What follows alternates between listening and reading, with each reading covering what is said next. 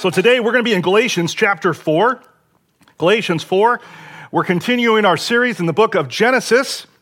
Yes, we're in Genesis, but we're in Galatians today. As we continue the series, The Difficult Journey of Faith, looking at the life of Abraham and what it looks like, and a lot of the time doesn't look like, to live by faith, to put your trust in God. Now, we're going to be in Galatians 4 because Paul is going to use an allegory out of Sarah and Hagar, which we've been talking about, and I'll explain again here in a little bit. As I open up this message, there's a question I want to ask, because we're all Americans, so we all know how to rack up debt. Have you ever been in debt, and then you got out of some debt? Some of you are like, no, I'm still in it. Is it not one of the best feelings in the world when you pay off debt? When you put in that last bill, and you're like, freedom. I remember Maria and I, because I was smart, I married a nurse, and so when we were able to pay off some debt, when she was working a lot more before we had kids, and one night we paid off like a final bill, and she's like, man, she was so excited because she's from the South, so she's dirt cheap, right? She's frugal as they come. And I was like, we got to celebrate. And she's like, yeah. I was like, I don't remember what I said, like either let's go out to expensive dinner or go buy something we've been wanting. And she just looked at me like I was the biggest knucklehead because we just got out of debt and now you want to go spend money. I was like, okay, point taken, dear. Now, on the flip side, one of the worst feelings, I only had this happen once, is where you think you paid off all your debt, and then you find out you had more debt. Anybody ever experienced that? Sorry, somebody over here, remain nameless, had the greatest look of hopelessness I've ever seen in response to that question. Tim, I'll point them out to you afterwards so you can go help them. Right? It's like the worst feeling. You're like, oh. This is kind of like what the problem was that they were facing around Galatia, the churches in that area, the Galatian church. They were people who became Christians under Paul's ministry. And after he left, a set of false teachers had came into church, and they started teaching something that was opposite of what Paul was teaching. Right? And to boil it all down, it went like this. The false teachers came into everybody, and they said, hey, if you believe in Jesus Christ and you obey the laws of God, you will be saved from your sins. The problem with that is when Paul came, he said, look, if you believe in Jesus Christ, you will be saved. And as a result of your salvation, you will obey God's laws. This was a major false teaching that Paul battled in the early church. We studied this years ago when we went through the book of Colossians. Now, some of you might be new to this idea of the law, so what am I talking about? Basically, these guys were called the Judaizers, and they were trying to say Christians, like I just said, had to follow Old Testament laws and customs to truly be saved from their sins. Things like circumcision, which was a bit of a commitment, food laws, calendar observances, ceremonies, religious rules, and it can also mean from time to time the Mosaic law, the laws that were handed down by Moses in the first 5 books of the Bible. So Paul gets wind of this and he's infuriated. I mean, he compares these guys to demons. He's so angry about this. And he spends the first 4.5 chapters in this letter to the Galatians just railing against this false teaching, that believers need to fulfill additional requirements to be saved, other than placing their faith in Christ and his work on the cross. Then, in verse 22 of chapter 4, he uses the story of Sarah and Hagar to bring home his point. I'm going to read the passage to you, and then we'll take a little bit of time to explain it. Verse 22, Galatians 4. For it is written that Abraham had 2 sons, one by a slave woman, one by a free woman. But the son of the slave woman was born according to the flesh, while the son of the free woman was born through promise. Now this may be interpreted allegorically. These 2 women are 2 covenants. One is from Mount Sinai, bearing children for slavery, and she is Hagar. Now Hagar is Mount Sinai in Arabia. She corresponds to the present Jerusalem, for she is in slavery with her children. But the Jerusalem above is free, and she is our mother. For it is written in Isaiah that rejoice, O barren one who does not bear. Break forth and cry aloud, you who are not in labor. For the children of the desolate one will be more than those of the one who has a husband. Now you, brothers, like Isaac, are children of promise. But just as at that time he who was born according to the flesh persecuted him who was born according to the Spirit. So also it is now. But what does Scripture say? Cast out the slave woman and her son, for the son of the slave woman shall now inherit the son of the free woman. So brothers, we are not children of the slave, but of the free woman. This is the word of the Lord. Now, some of you are probably wondering what I just read and trying to figure out what I just said. This would have made total sense to the Christians in that time because they would have understood the history. So to help it make sense, I'm going to explain a bit of the comparison that he's making. Like he said, Hagar and Sarah represented two covenants, two agreements. And first he focuses on Hagar, and he says this. I'm going to read it again, 24 and 25. One is from Mount Sinai, bearing children for slavery. She is Hagar. Now Hagar is Mount Sinai in Arabia. She corresponds to the present Jerusalem, for she is in slavery with her children. So he says, look, Hagar the slave and her birth to her son Ishmael was according to the flesh. In other words, Abraham tried to get his promised blessing by his own strength without relying on God. If you remember, God came to Abraham and he said, you're going to have a son, which was news to Abraham because his wife Sarah was barren. He said, not only are you going to have a son, you're going to have so many offspring, they will be like the sand of the shore or the stars of the sky. Well, years went by, no son. So Sarah, in her impatience one day, says, hey, I want you to sleep with my maidservant Hagar. And as weird as this sounds to us, this was not uncommon in that day to use a maidservant to produce an heir when you couldn't have kids. Now, we've talked about all the problems that it caused. So he said, you do this. So they slept together with Hagar, had Ishmael. All the problems we've talked about week after week. They were doing it in their own flesh. They said, we're not going to wait for God. He's not producing. Let's try to make it happen ourselves. And this is what happened to the Israelites in the Old Testament. When the law was given at Mount Sinai, the 10 Commandments and the other laws, instead of humbling themselves and trusting God to help them obey, they were pretty confident. Deuteronomy and Exodus, they said, all the words that the Lord has spoken, we will do confidently. Problem is, they weren't able to fulfill all of God's laws. There's no way that they could do it. They didn't have the ability. They didn't have the hearts inclined to trust him.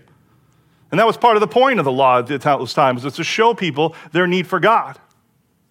So he goes on to say, now Hagar is Mount Sinai in Arabia. She corresponds to the present Jerusalem, for she is in slavery with her children in verse 25. And what he's doing is he's making a direct attack. He said, just like the Israelites of the Old Testament, these Judaizers are coming to Jerusalem and they're teaching you that you got to obey the law. That is where you find salvation, obeying all of God's laws. Even though all the laws weren't God's laws, they were man exploiting his laws and adding extra laws, as we've talked about. Now then in verse 26, he turns his attention to the other half of the allegory, Sarah and her child Isaac. Verse 26, he says, but the Jerusalem above is free, and she is her mother. Right? You remember what happened there? Sarah, after 25 years of receiving that first promise to Abraham, she had Isaac by the work of the Lord. And so he's contrasting the present Jerusalem with these Judaizers that are coming teaching, man, you got to work to get on God's good side to be saved, and the Jerusalem above, which can be seen in Colossians chapter 3, verses 1 through 3, which I already read. He says, if then you have been raised with Christ, seek the things that are above, where Christ is, seated at the right hand of God. Set your minds on the things that are above, not on the things that are on earth, for you have died and your life is hidden with Christ in God.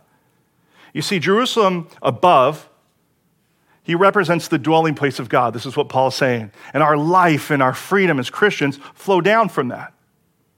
Okay? Sarah represents the city from above because she gave birth not through her own will or skill or ability, but God's supernatural work.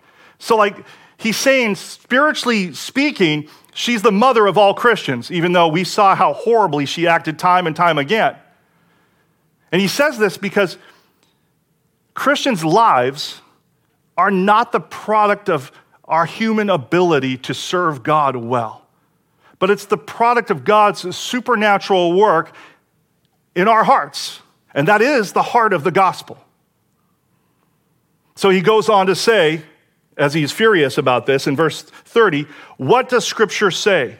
Cast out the slave woman and her son, for the son of the slave woman should not inherit with the son of the free woman. In other words, he's saying, look, Christians in Galatia, it is impossible for the law and the grace to be together. It's impossible for the works of the flesh and the work of the Spirit to be together. It's contrary to the Word of God. It's impossible to mix God's gift of righteousness and our attempts to earn righteousness, which means to our attempts to please God and get in a right place with God. He said they do not go together. You got to kick them out. Do not let them into your church. It is a poison. That's the problem they were facing. And it's a drastic misunderstanding of the gospel. Now, you take us, we're a couple thousand years out from that, right? And so it can seem a little bit distant, but this is an important message because not only for Christians, but even for those of you that are like, I ain't a Christian, for you to understand the gospel, because we have these same kind of problems in Christianity today. Now, the term we often use for it is legalism, and it's still prevalent, just looks different. There's a few kinds. The first kind you see that came to my mind is the kind of legalism you would see taught in the sacraments of the Catholic Church. Baptism, the Eucharist, which we would call communion, confirmation, or reconciliation, which we would call confession. Not all Catholics understand this, but the Church affirms that for you to have salvation in the Catholic Church, these things are necessary. Either you do them on a regular basis or your salvation is at stake. In other words, do these works of the law.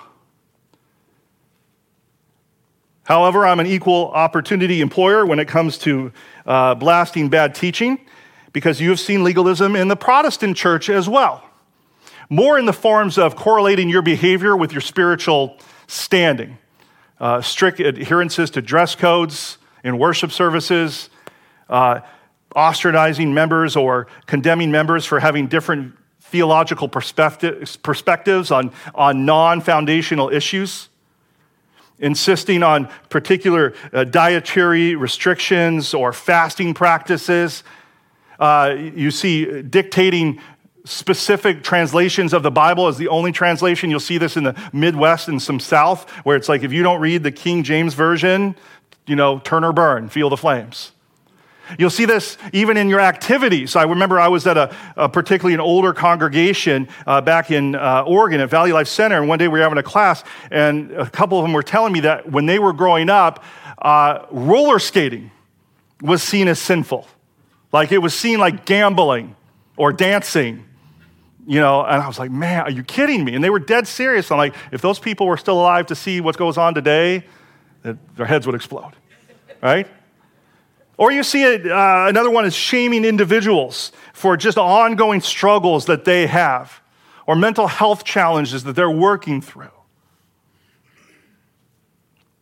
And then there's another type of legalism I wanted to bring to our attention, and it doesn't have to do with being legalistic about other people. It has to do with being legalistic about ourselves.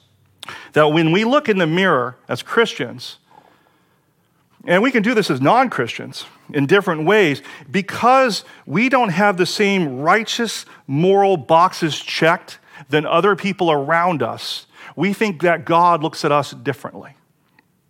We're not as special or close to God as the pastor. I know this because I have people come to me and say, Pastor, pray for me. I said, I'd love to, but you know that you can pray for me. And they're like, yeah, but I know God will hear you.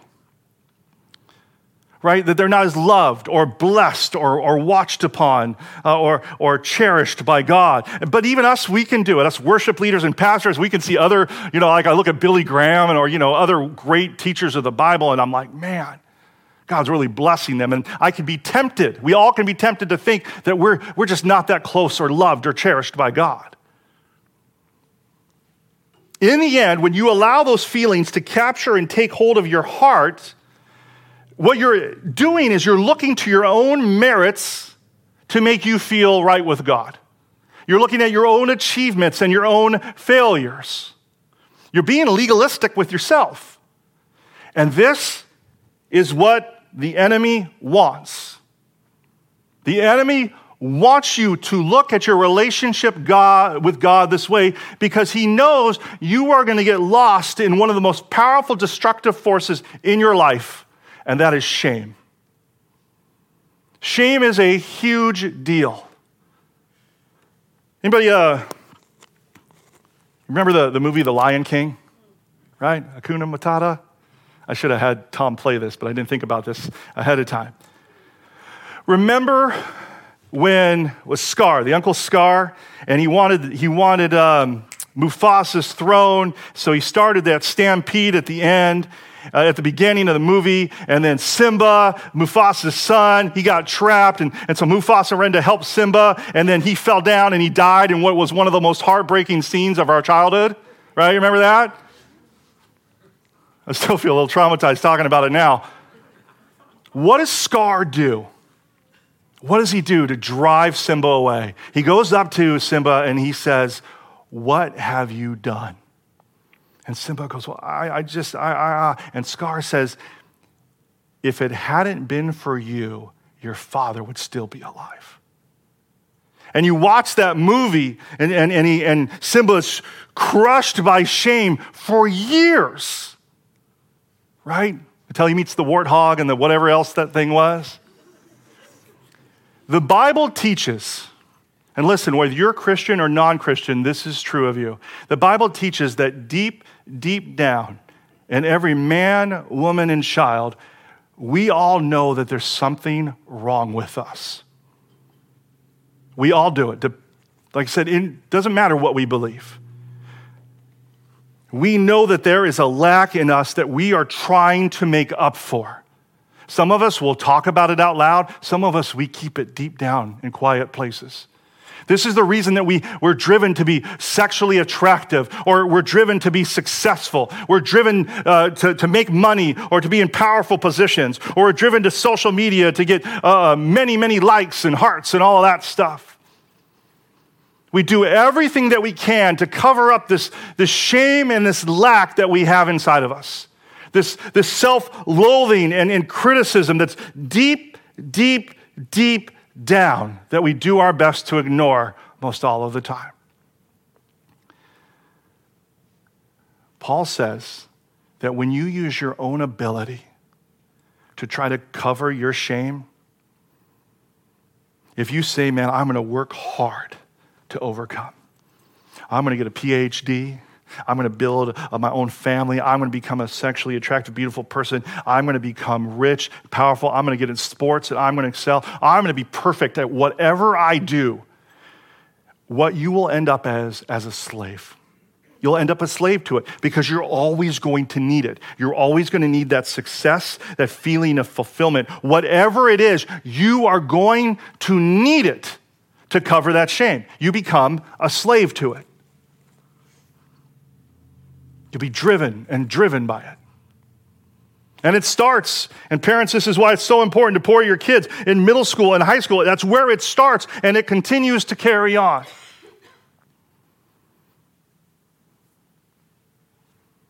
In a similar way, Paul says it's great that you're Christians, but if you go to moral standards like these laws and these ceremonies, and this is what you're driven to cover your shame, you are going to be nothing but a slave.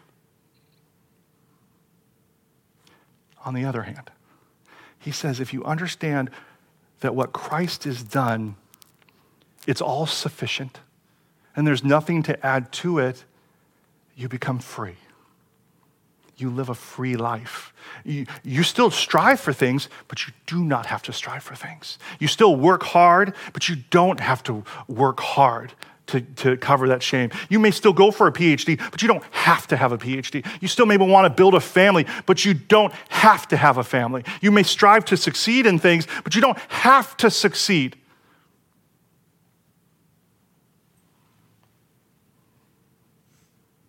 Because you're free from those things.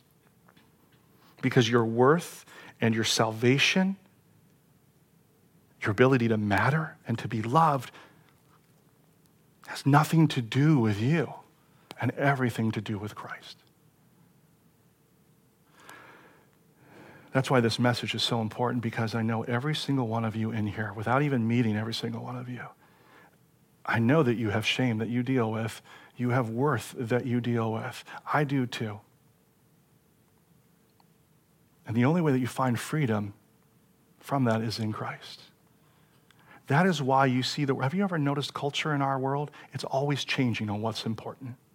Every generation is something new. Right now, the big thing is the self, the person.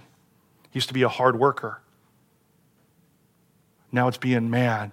Be you, true to you. And it's going to change every generation. Why? Because there is no answer outside of Christ. And my prayer is that whatever shame you have that you're trying to cover up, whatever lack you have, that you'll be able to see it. Some of you, it's hard to see because we'll cover it down, we'll stuff it down for so long, it's like a junk drawer, and we don't even know what's in there anymore. That God will bring it to your mind. I pray that He bring it to my mind. That means we may give it to Christ, amen? Now, the allegory of Hagar and Sarah, it's written to Crusaders. It's written to Christians, okay? It's written to Christians. Do not follow the Judaizers into slavery, right? He says this in verse 29. But just as at that time, he who was born according to the flesh, talking about Ishmael, persecuted him who was born according to the Spirit, talking about Isaac, also it is now. Notice the contrast he's making here. This is how God does it. This is how we rely on God and not ourselves. He says there's one son that's born according to the flesh. He says there's another that's born according to the Spirit. The point being that when you put your faith in Christ, when you repent and believe, which is the requirement of salvation, it is the work of the Holy Spirit that does it. John 3, Jesus speaking to Nicodemus, he says, truly, truly, I say to you, unless someone is born again, he will not see the kingdom of God. And then he goes on in the next verses to explain how it is the Holy Spirit who brings this new life. It's the Holy Spirit that comes knocking on your door and says, hey, you are in sin, you're separated from God, and you need to know Him again. This is the essence of Christianity. It's the miracle of new birth through the Holy Spirit. Because of the work, once again, not that we do, but that Christ did. Galatians 2:20. He says, I have been crucified with Christ. It's no longer I who live, but Christ who lives in me through the Holy Spirit. And the life I now live in the flesh, I live by faith in the Son of God who loved me and gave Himself for me. Notice this. It's all about what Christ did, nothing about what He did.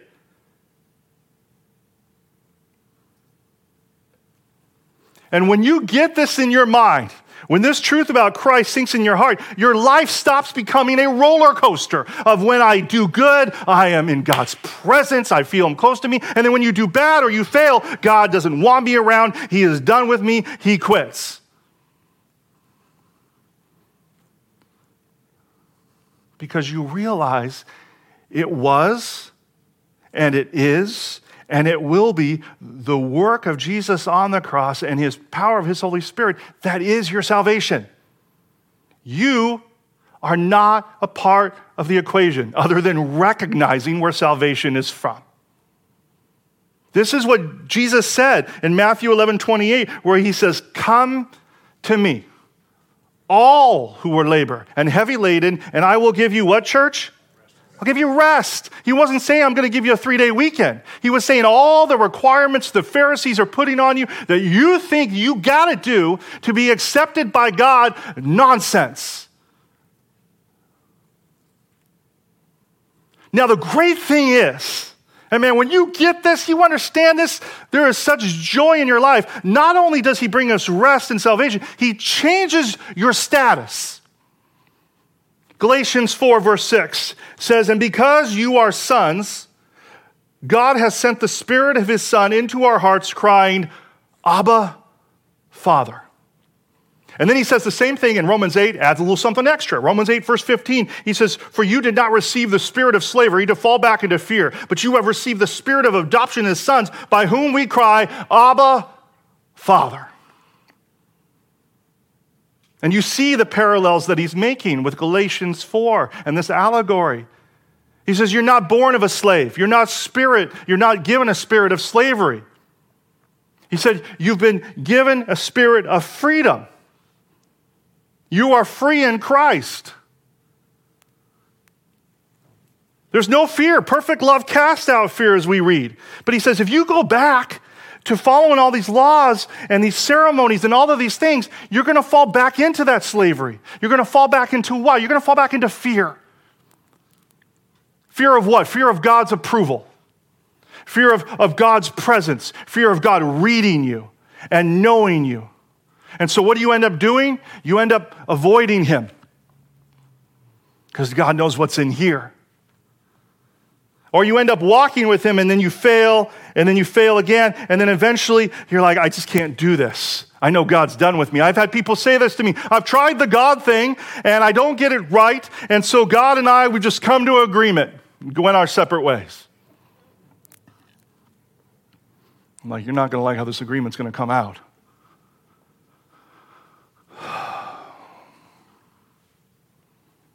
Then see what he says here, the other part of 15. He says, but you've received a spirit of adoption as by sons whom we cry, Abba, Father. Which literally a translation for us is the word daddy. Now, I hate using the word daddy because I'm picturing these super hip-hop pastors with their skinny jeans who like to refer to God as daddy God, and can't stand that.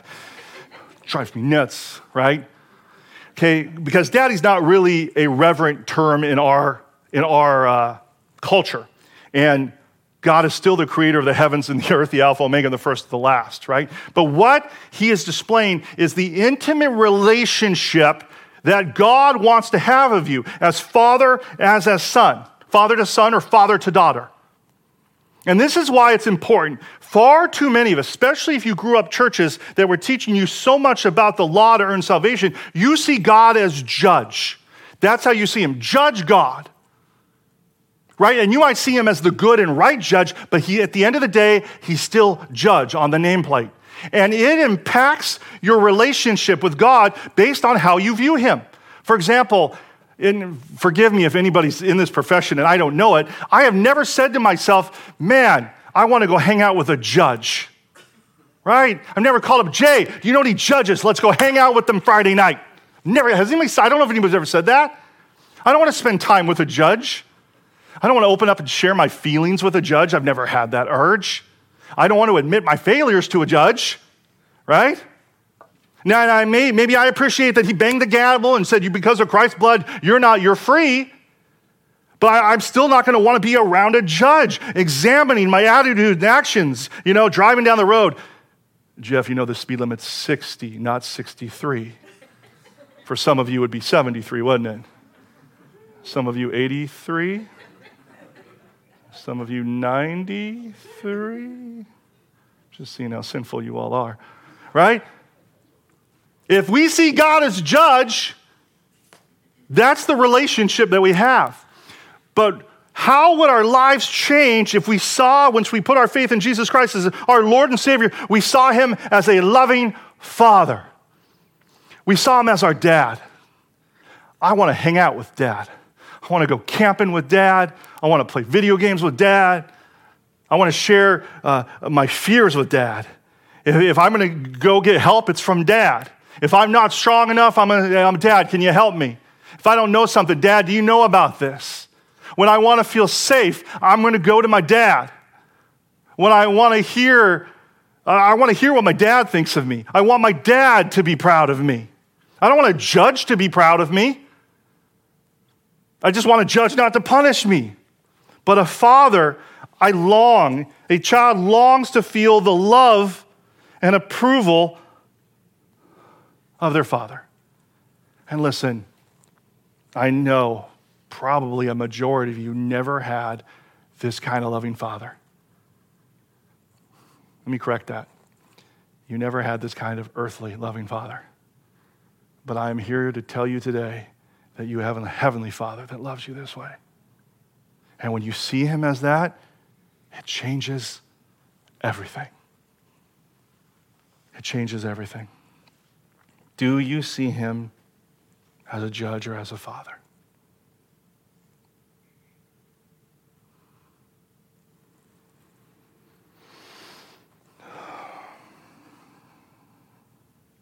Now, I want to make sure to be clear and not miss the point that the law, or what we see Scripture teach us, the teachings of the Bible, and really if you go into the Hebrew, that's kind of what the law was. If you go to the root words, it's the teachings. I don't want to pretend like they're not important. Like, there's a reason that God takes the time to use men in the Bible to tell us so many things, men and women to tell us so many things about what we should do and not do. There's a life for us to live. So we want to be obedient to God, but it's not because we want to get our salvation. We want to be obedient because we have salvation, right? Like, let me switch from father-son to marriage. Maria and I we just celebrated 20 years. 20 years of marriage, and all blissful, peaceful, all 20 years, free from trouble and strife. The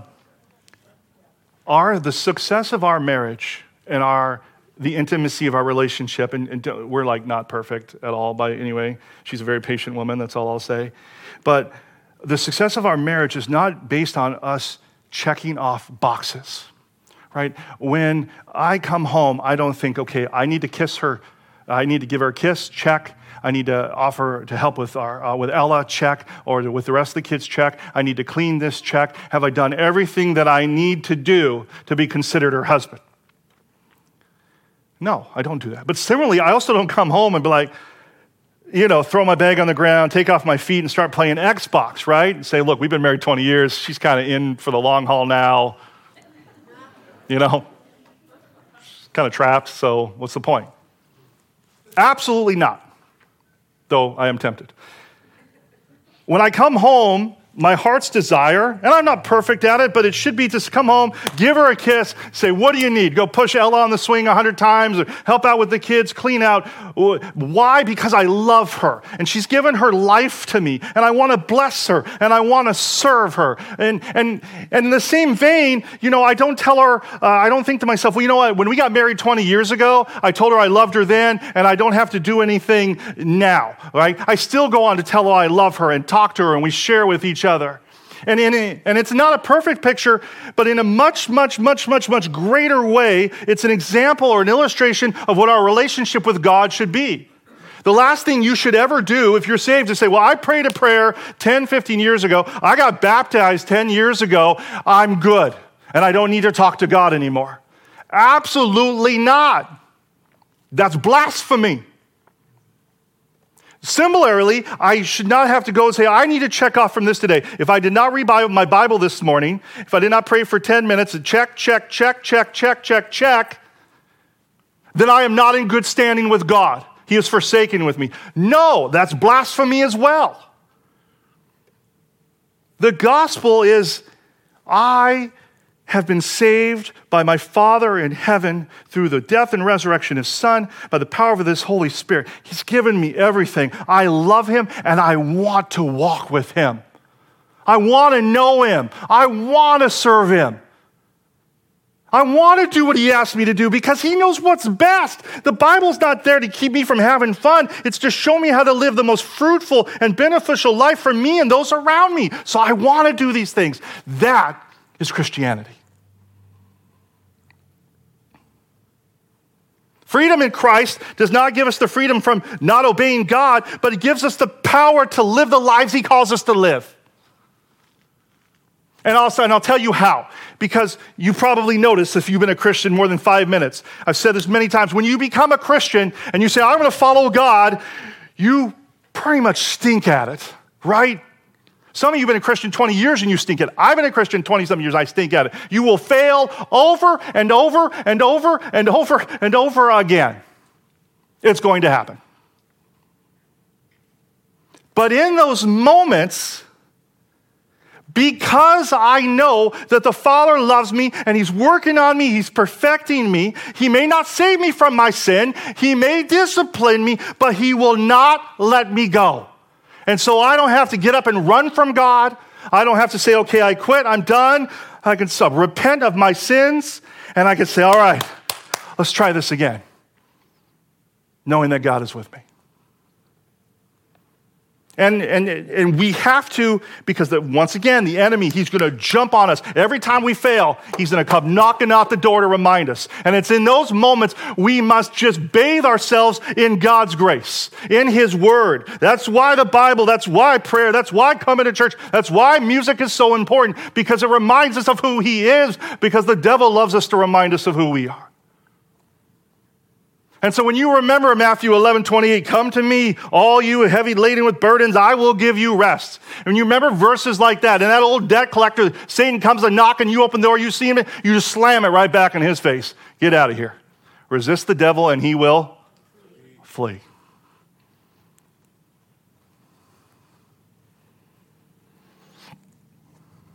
And that's why it's important to bathe ourselves in his grace even before we sin and fail, so that we are prepared for when we do, because you will. Some of you will take you about 30 seconds after church ends before you mess up, right? And that's why now is preparing you for those moments. Listen, and I would love to say, two final thoughts on this.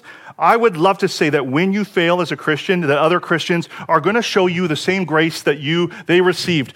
But we know that's not the case, right? And you can allow that to just set in your heart. You can feel unwanted, you can feel rejected, you can feel less than, you can feel torn down. Sometimes that's because they were not gracious, and sometimes they were gracious, but just because of the own battles that you're facing. I want you to understand something here. Anytime someone judges you, anytime you judge yourself and you condemn yourself, hear this clearly, you're not condemning you. You're not judging yourself. You are judging Christ. You are saying Christ was not enough. I cannot hit this home enough, because we as Christians should never be living in self-pity. You will mess up. You will screw up. I do it all the time. But you cannot stay there. You repent, you do your best to make peace, make amends with the situation, and you claim the blood of Christ, and you move on in his glory. Because if you can't, what you are essentially saying is Christ was not enough. When we do not show grace to other people and we condemn them and we ostracize them, we are basically judging Christ, saying his grace and his death and resurrection were not enough. Do you hear me, church? This is the foundation of how we view ourselves in Christ, how we view others in Christ, not based on who they are, but based on who Christ is, not based on what they've done, but what Christ has done, not based on who we think they will or will not be, but who Christ is working in them to be.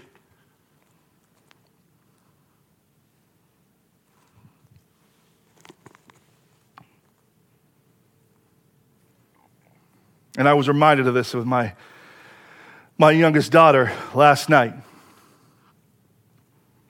All of these deep theological things, the philosophy and the sociology and everything I kicked out, the Bible verses, the allegories, all of this.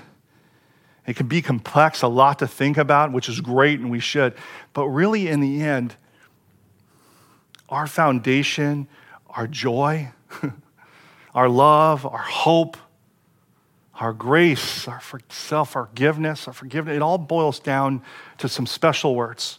And I don't care how long you serve the Lord, how much theology you learn, how much you give, you serve, I pray that you never grow out of these words.